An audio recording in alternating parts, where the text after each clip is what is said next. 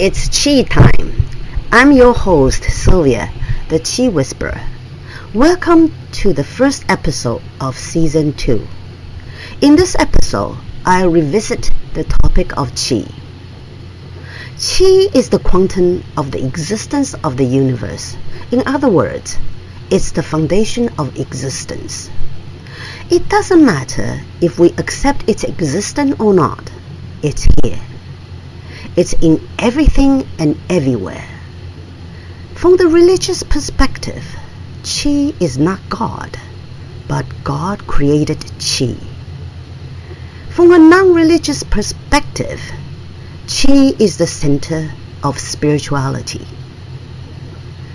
If Qi is in everything, what makes living objects different from inanimate objects?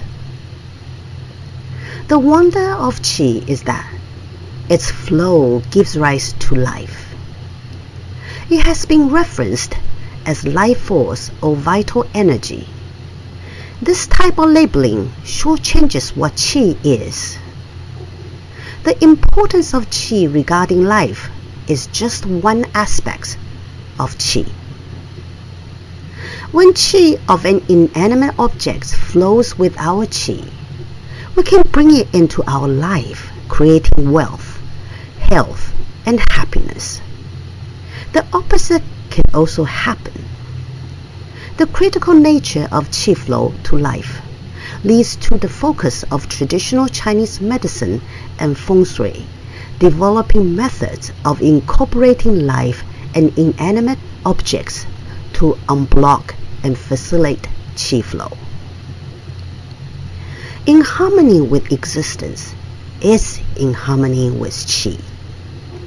It's not about creating balance, it's about embracing. Like the Tai Chi symbol, Yin embraces Yang, and Yang embraces Yin to create a life circle. So Qi is not positive or negative. Qi is just Qi, and Qi flow is just Qi flow.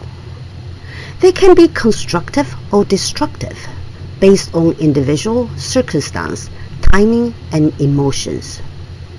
Constructive and destructive are not good or bad, not positive or negative. There are times we need destruction to bring construction, and construction leads to destruction. It's just the cycle of life. Thank you for listening. Please join me in 2 weeks for the topic of self. Bye for now. May the Qi be with you.